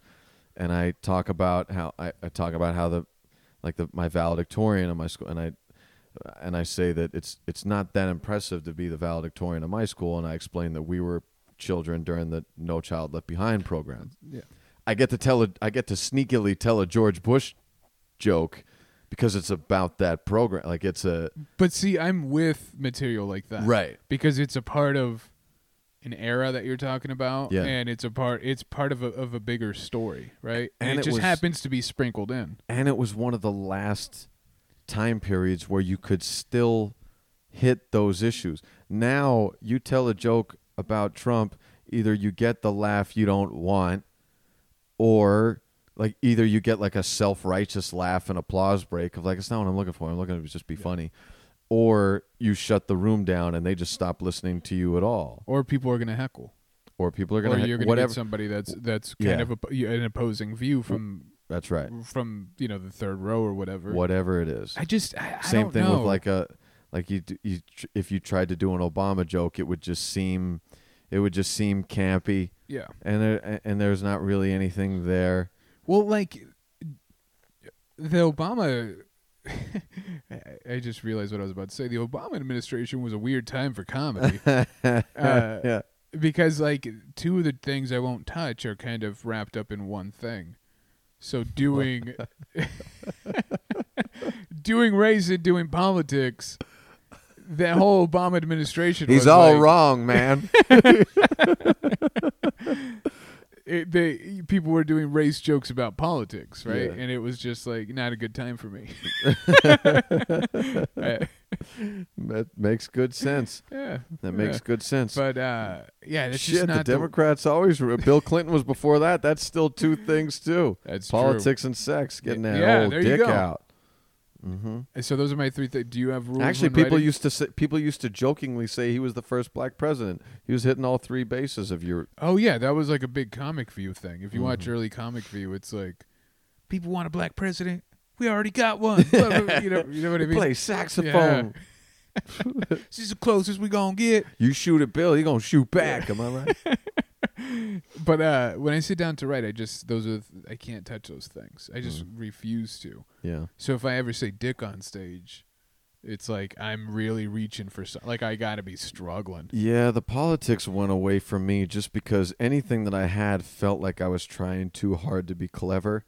I wrote some of the most cringeworthy shit in my life. Like, and it it's was all just politics. Oh God, it was. I remember one time. This is early, like 6 months into comedy.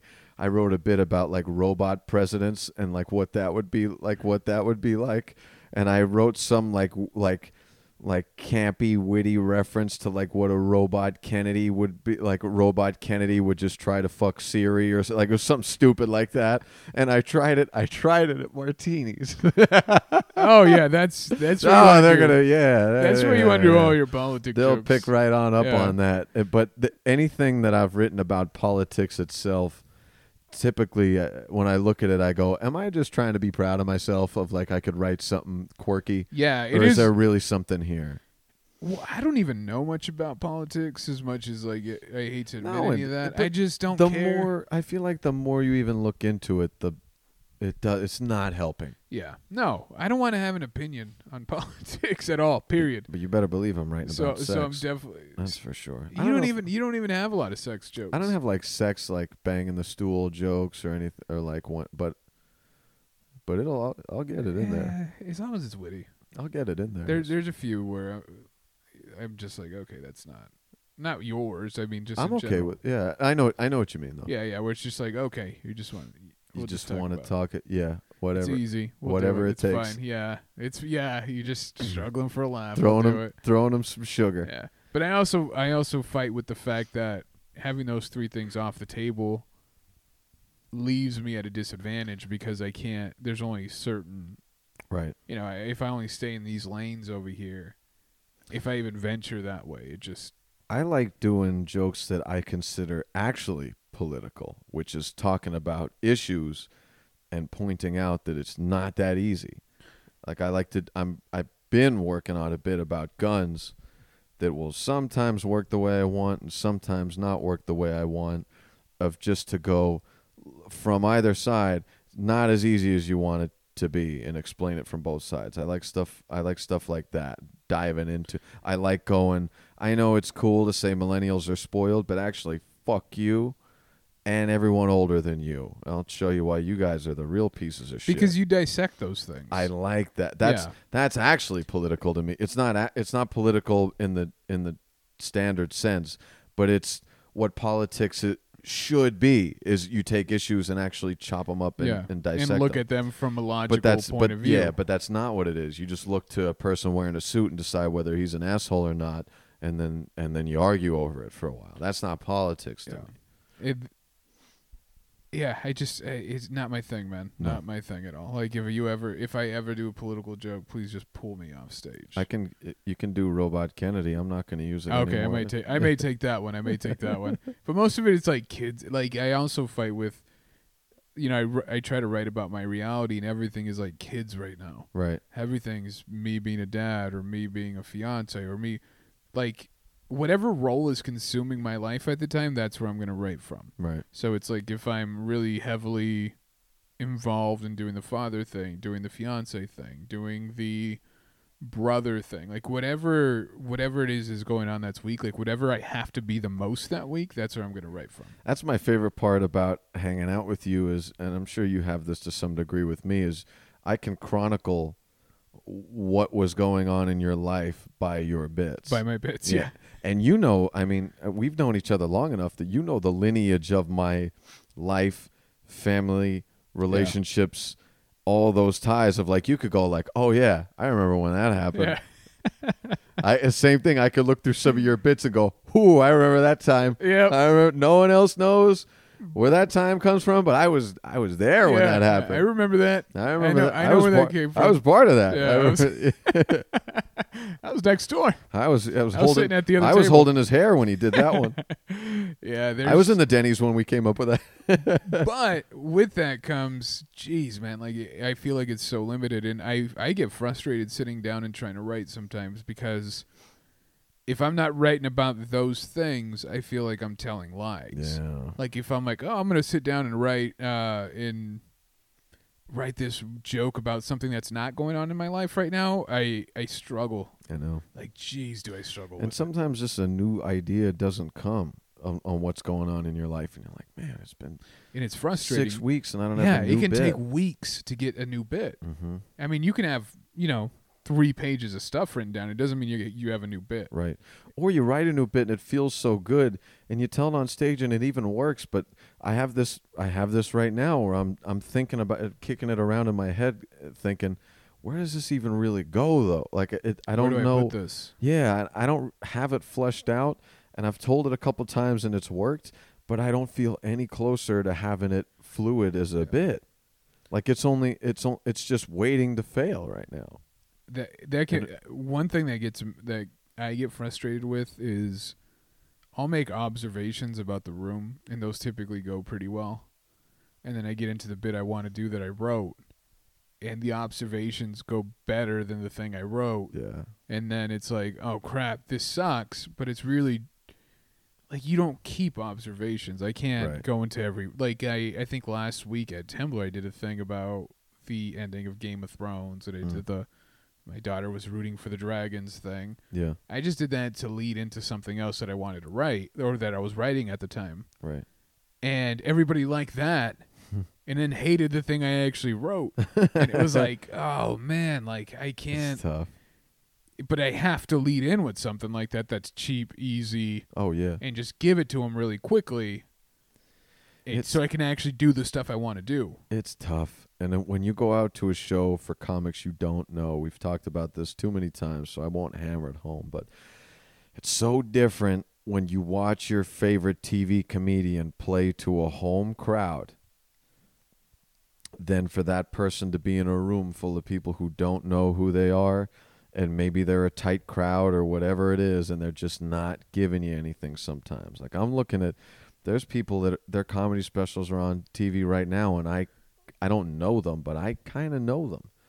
And I'm like, this this is you're in people's living rooms. Like, you don't know this, but for the last couple of years, you've been playing nothing but home games. Even when you think you're playing an away game, even when you think like, oh, I'm at a club, they could be here to see anybody. They could be here to see one of 12 people. Yeah, but if they're there to see one of them, they know you. Yeah. And they're there for comedy, and they're on board. It's not like going to Iron Horse or going to Martini's or going to Tembler sometimes when the crowd's tight, and they might decide halfway through they actually didn't want to be at a comedy show. They just wanted to kind of hang out. So now you have your comedy special out, and you're just in everybody's living room, and that you're not a home crowd to everybody. Yeah, and it comes out rough. This is the first away game. If someone's just objectively looking at your thing, and like when you see blowback on those all the time. Like even like I've never crossed paths with this guy, but like Judd Apatow, I remember watching his special on comedy or on Netflix, and I watched it, and there were a couple spots that were bright, but then there were a couple spots of like, oh God.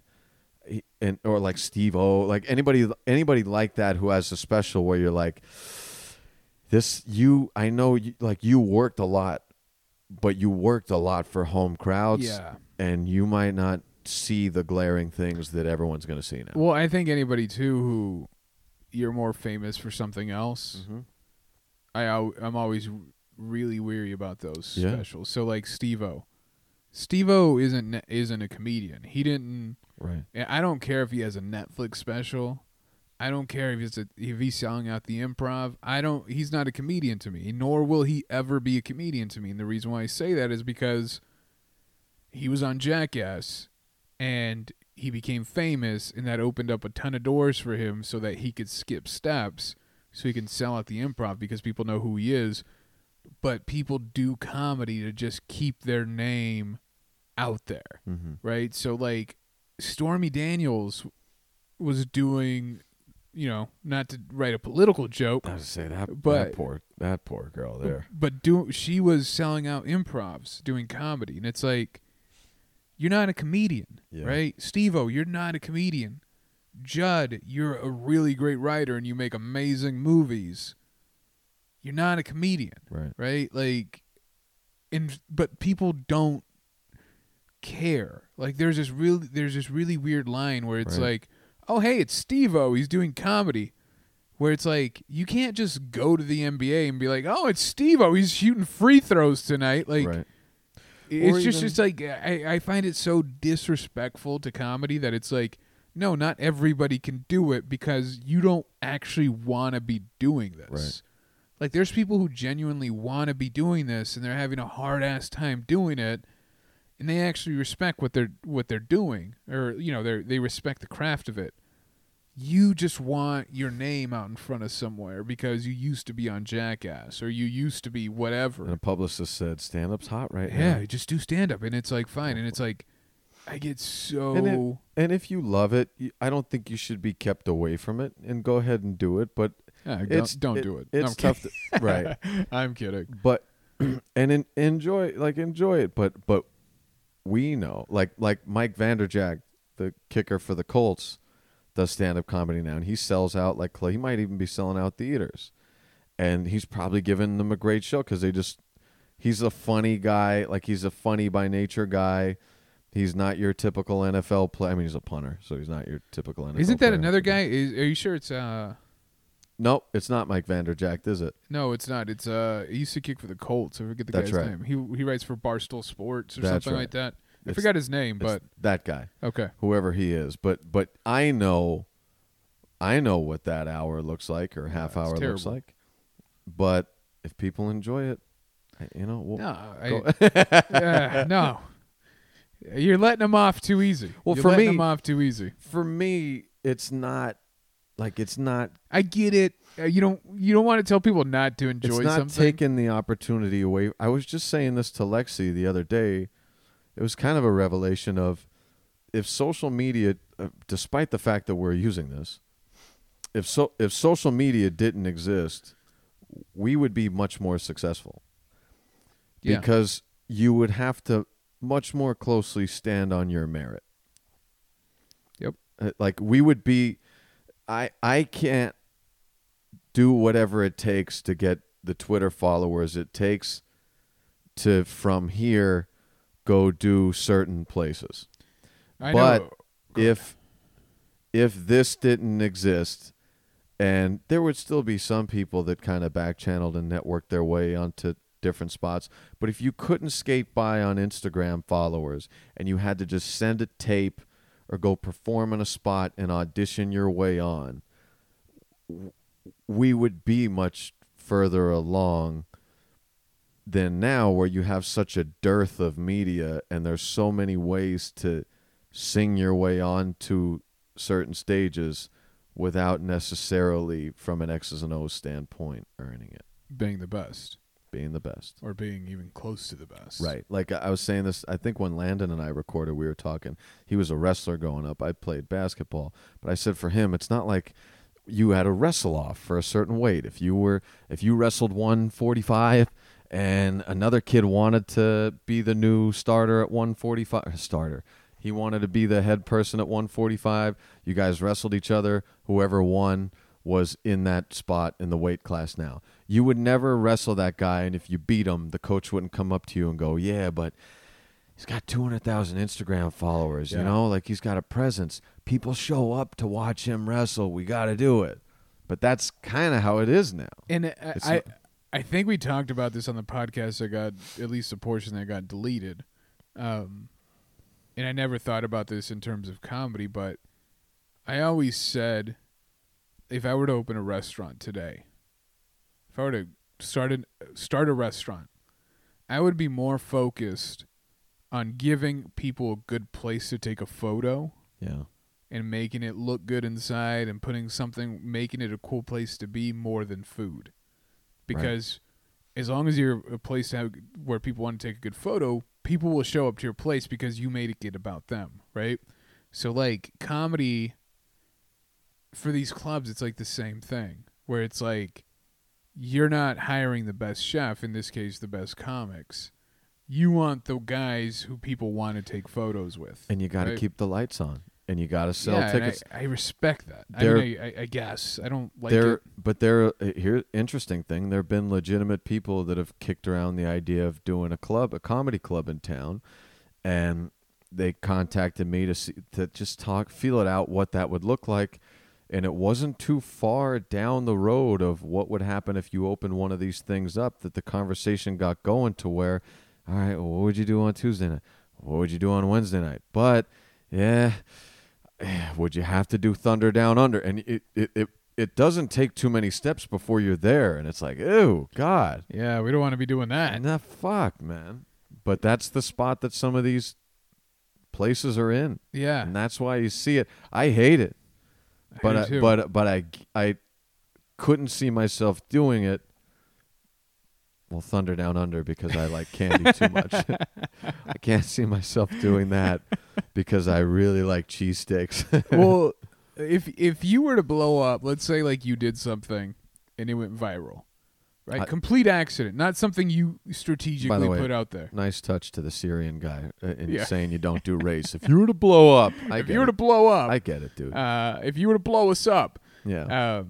If you were to go viral because you yelled at somebody at a wedding, because something happened to you at, Walmart, whatever, right? Mm-hmm. You became like a viral catch me outside, like whatever that girl sensation. Whoever that girl's publicist is, I need. Sorry, go ahead. Oh, but if you were to blow up because of that, knowing that you do comedy, and then you started getting all kinds of calls from the Improv and like different places, and you're gonna be known as the guy that is the catchy thing that made you viral. Yeah. But it lends itself to a vehicle for you to actually do the kind of comedy you want to do and actually show, fill rooms and all that. How would you feel about it?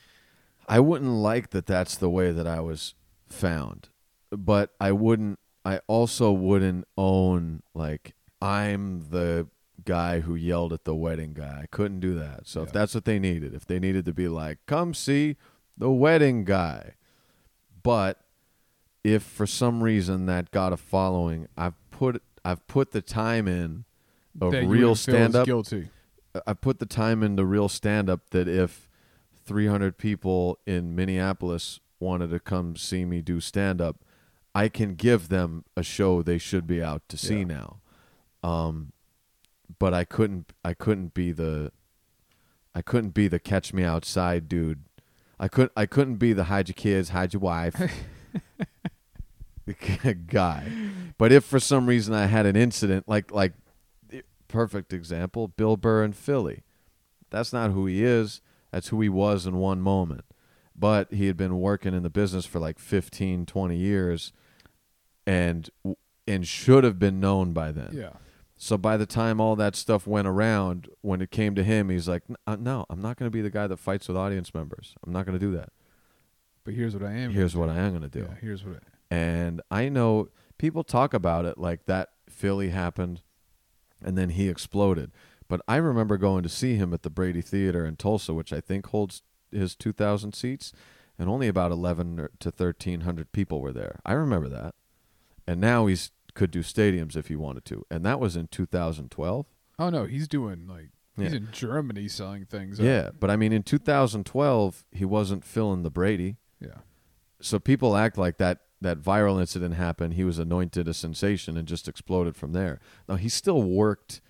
He worked even more to get where he is now after that happened. Yeah, because I actually heard him talking about that on a podcast. Oh, really? Where he said, yeah, that thing went viral, but also, I didn't want to be known for that, and that's just not who I was. Right. At the time, we didn't know what viral was. I was going to do that regardless. I wasn't trying to make a scene, so to say. I was just that's what I was going to do when I went up there. I decided I was going to give them shit. Right. And it's but he said he had to kind of kick it. People wanted him to do that all the time to different cities, and he's like, yeah, I'm going to do comedy. And he had the chops to actually give them the comedy that they deserved. And it worked out. I gotta go viral. But I'll tell you what, whoever the publicist is for Bad Bobby, she's in every goddamn thing. She's a rapper now. Every time. Is that the girl's name? Bad Bobby or Barbie? Bad Bobby? Barbie? I don't know her real name. That's the Catch Me I Outside girl? refuse to read a story on this kid is 15. This shit's been going on since she's 12 or 13. The world crashed down on this girl of how can it be like this when she was 13 years old?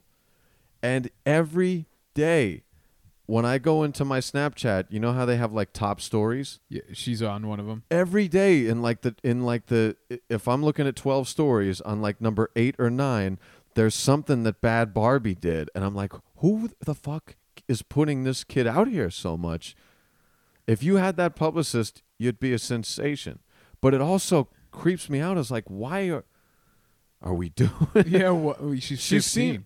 She seems to have it pretty together for a 15-year-old kid that's been in the spotlight the way that she has for the last 3 years. She seems pretty composed. She's probably getting millions off that thing. Oh, without a doubt. But I just mean oddly composed, in control of things for the situation that got her there. That was brought on that. But it's just weird to me that there's a constant story like that. Even the Bieber days. It's how about we just give this 3 or 4 years, 5 years to make sure we're not destroying a kid, He's destroyed. Let's not have the next Corey Feldman or Corey Haim on our hands and just give it a little bit. I actually know a kid. Oh, you do know a famous kid? Yeah, I know a kid. Are you going name? No, I'll talk about it a little bit. But I know a kid. Are you going with the name? Knew a kid. I won't say his name. How old's the kid now? The kid passed away. So. Do you know the family? Yeah, so I. Okay. I'll give a very surface level thing without saying any names. How old was the kid? 23 when he passed. Oh shit! Oh, you know what? We're at one bar right now, and I don't want to lose it. Let me stop this. Good. All right, so. And we're back. So he was 23 when he passed. 23 when he passed. Child star. A probably the age of 9, 10.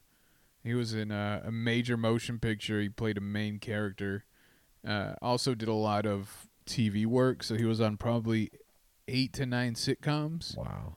In bit parts. Then he was part of a sitcom that I believe had 2 seasons, and he probably hit the age of maybe 16, and the roles stopped coming, and he was a really good kid.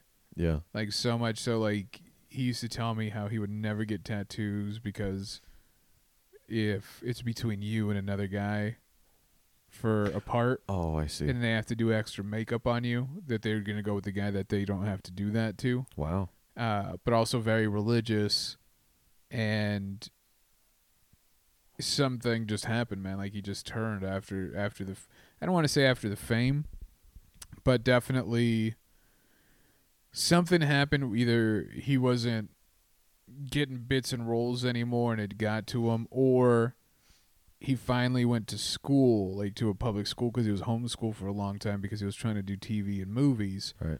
And just started hanging with the wrong crowd, got addicted to drugs, and lost his life at 23. Wow. So it's like, but for a while, he was on everything. He was on Jay Leno. He was like a guest on Jay Leno. And I don't think he was like ready to cope with the fact that he wasn't famous anymore. Yeah. So it just stopped. And everybody, but the thing is everybody in his life still knew him as that kid. So he was like famous everywhere he went. So he Right. went to high school, and he was the kid in high school who was in all these movies. And everyone was like, what happened? Yeah. And so, yeah, it's like you gotta, I don't know. It's just a sad story, man. Yeah. I can't imagine what it must be like to grow up with that kind of attention, being told you're that special, and then at some of your most formative years, when you're, especially as a boy, when you're starting to come into your own and start into like, and then it just shuts off when you're already pretty vulnerable anyway. Yeah. And you're thinking that you're going to have a career and that this is going to be what the rest of your life looks like. Did you keep in touch with them through those? Yeah, like kind of off and on, like every now and then, just like a Facebook message. Man. And I actually did some like extra work for like little production thing that they did here locally. Oh, wow. He's a good kid though, man. Like, I never knew him really. I knew him more when he was like, under 16 and doing, showing up on things, and like once he started hanging out with other kids in high school and stuff like that, like just in general, the person I knew him through, like, we weren't really connected anymore. But I remember thinking one day I was going to reach out to him and be like, "Hey man, like you should come out and like try comedy." Like for an outlet. Yeah, like people would get a kick It'd out be so of quick to get a half hour. Yeah. People would get a kick out of seeing you. And if you're good at it, I mean, you're pretty well connected, right? So like this could potentially turn into something. But not only that, he was very articulate. He was a really deep thinker. So if he could have found a lane in that, like, he probably would have been a really good comic, because he wasn't like a typical, like, at the time I was thinking about reaching out to him, a typical 18, 19-year-old kid. Right. Like, he had seen a lot, he had done a lot, but he was also very intelligent. Like, he used to listen to Frank Sinatra. Like, he was just like an old soul kind of a thing. How did the Hollywood thing start for him from here? He just went on an audition and got it? Yeah, his aunt, I think, used to always like go down and audition for things, and his aunt, who ended up being his manager, all like really wanted to become like a movie star or whatever. This all sounds tough. And what happened was the kid he had parents, but he lived with his parents lived in Oklahoma, and he lived here in Bakersfield with his grandparents, who were essentially his legal guardians.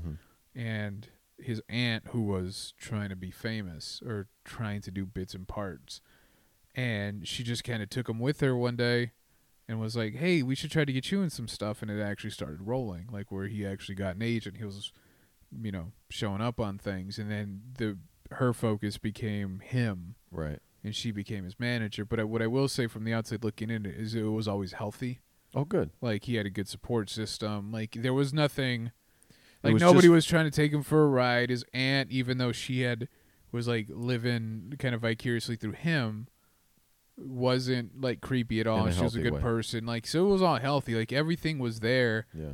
But that kind of probably speaks to the fact that, like, even in ideal circumstances with the ideal environment around you, Right. it's still very difficult to cope with that stuff. Yeah. So I don't know. That's just, it's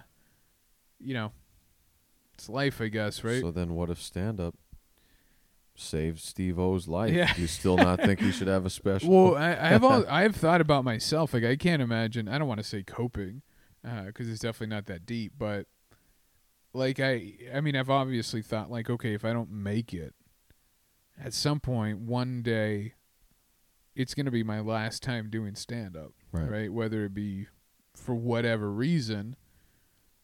Like, I can't imagine my life without this, though. Mhm. I can't wrap my head around not doing stand-up or not having that in my life.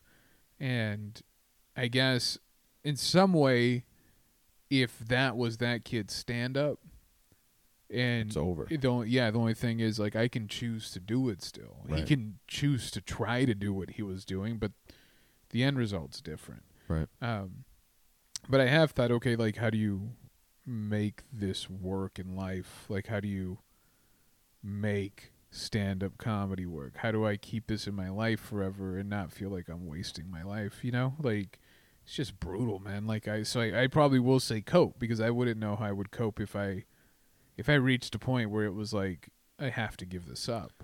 I don't know what would make me do that. I don't think there's a single thing in the world that would make me do that, but I mean, it's crossed my mind to think, like, okay, If this doesn't take off, what do I do? or at what point would I stop showing up? So if I'm 40 and I'm showing up to open mic and it's literally all 20-year-olds and there's just absolutely nothing keeping me around anymore, and maybe even comedy's turned like a weird direction that I'm just not in anymore. You show up and you see everyone roll their eyes. Like, And oh, it's fuck. exactly. Like, this guy's Oh, here. no. Here comes Joe, this fucking guy with Okay. his rules and his Okay. and his no sex jokes, right? And it's like, I've thought about that a lot, man, and that's something that I guess I'll kind of cross that bridge when I get to it, but it's something I'm definitely trying to avoid. Yeah. Like, I need to make something of this before I can only see one way to do it. my green screen. That's the backup plan. That's the backup plan. Number one, we go on Dr. Phil and yell at him. Basically. Oh, yeah, I got to go right. Yell I at got to his go crowd. viral. I got to, like, Tell him to cash us outside. I got to do, like, How about that? be a bad father on YouTube What or do we something. what can we call you, Bat? Instead of Bad Bobby, we can call you Bad Like, heated Jose or something.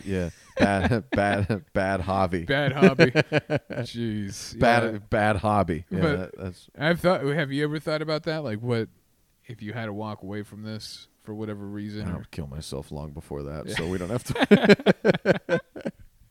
you're gonna just show up to a wedding Yeah, and just be a casualty? I got 3 more years tops in Yeah. me. We all see it coming.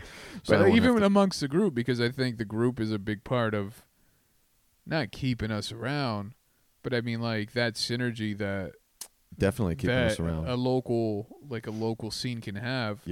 for like, better and worse. Yeah, so, like, imagine showing up and you really aren't connected to anybody there, and you're doing this open mic every week that you're really not taking anything from. Right. Like, at what point is it like, fuck this, I'm not doing it. I Like, know. I'm not doing at least this part anymore. You know what I mean? I Like, know. I'm not.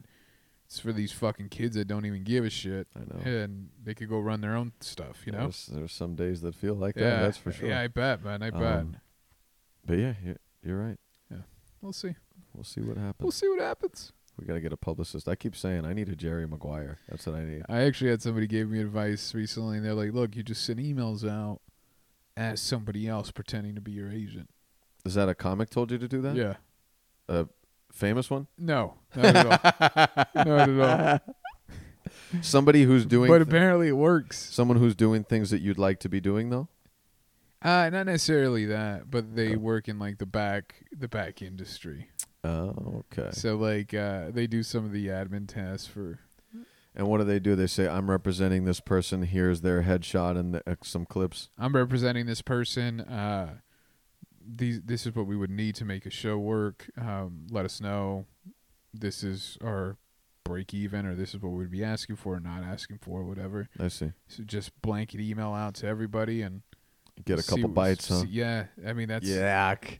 I know, Yuck. I know, but I know it works. But it works. I know it works. And it gets you out in front of 200 people who never. That's would why. see you. That's why we need Jerry Maguire as someone to handle all that dirty shit. I know.